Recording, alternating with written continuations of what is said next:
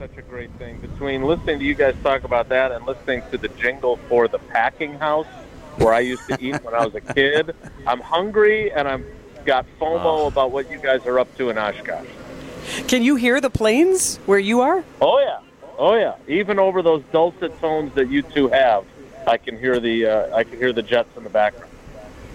So now there's, what are those, John? Apache helicopters? Hueys. Blackhawk helicopters. There were 4 of them. Oh my God, this is incredible. And for someone like me, I only see military aircraft on film or in historic documentaries. So to really see these in person and hear them is really impressive. Better to hear them than my dog barking, so that's a win for all of us. I'm with you. You're right about that, Wilde. So kind of a quiet day in Green Bay today, right?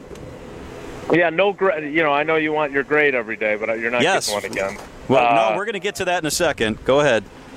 So a jog through, so 50% speed, and so no competitive periods, just really installing another phase of the playbook.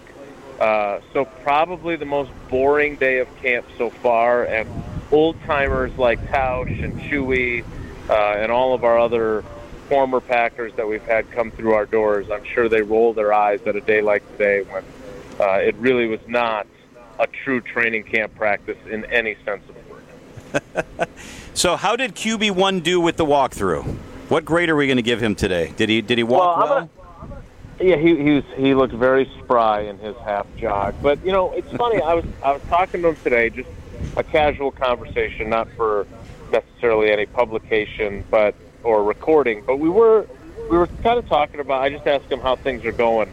Not necessarily football wise, but just dealing with kind of all the craziness that's around him taking over. And he said, I'm telling you the truth when I say that I just kind of put my head down and I'm just focused on the football and not letting the other stuff get to me. I've been really impressed at how even-keeled he is and how he's not really been fazed by all the attention and all eyes being on him. Now, the pressure doesn't really ratchet up until September 10th and they play in Chicago. But the version of the pressure that he's facing today or during these weeks, I think he's handling it beautifully in the first week of camp. Minds seem to be in the right place, Jason. Everything you see, it sure seems like he's a cool customer and is kind of embracing his opportunity. Yeah, I mean, look, we have to be honest, right? I was talking to a couple other players about this today, and look, nobody is sure of what he is, including his own teammates. And so they're as supportive as they can. You don't want to be pessimistic by any means. And even David Bakhtiari, who I think all of us have been wondering, well, where is his head at with this team? He talked today, and I think he's become more supportive of Jordan, even if his best friend is in New York without him now in Aaron Rodgers. So the team definitely has his back, but this is all going to come down to how well does he play? That's what really matters. It doesn't matter that he's even-keeled, doesn't matter that he's a great guy, doesn't matter that his teammates like him. It's going to matter how he plays, and that's what we're waiting to try and find out. Jason, so we're talking about training camp.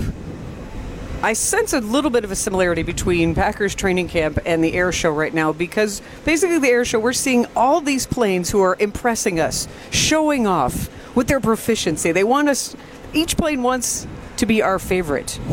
Is that what's going on in training camp, or am I just misinterpreting that? I love that. Well, I'll tell you this. Tausch is one of the all-time greats when it comes to analogies. He's going to have to take a back seat to you on this one. That was really good. Yeah, that's right.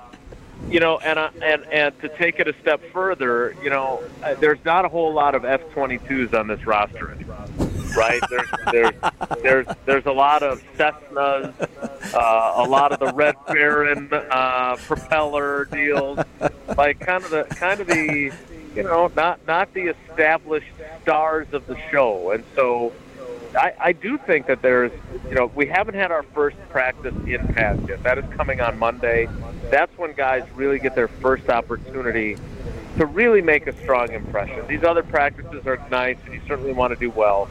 But Monday is the day that we're all going to really be watching to see, okay, who pops, who really jumps off the screen, who, to use your airplane analogy, who flies through the sky with the greatest of ease. He is our KC-135. He's reliable, he's dependable, he's done it for a long time, and he fuels everybody else. He is Jason Wilde.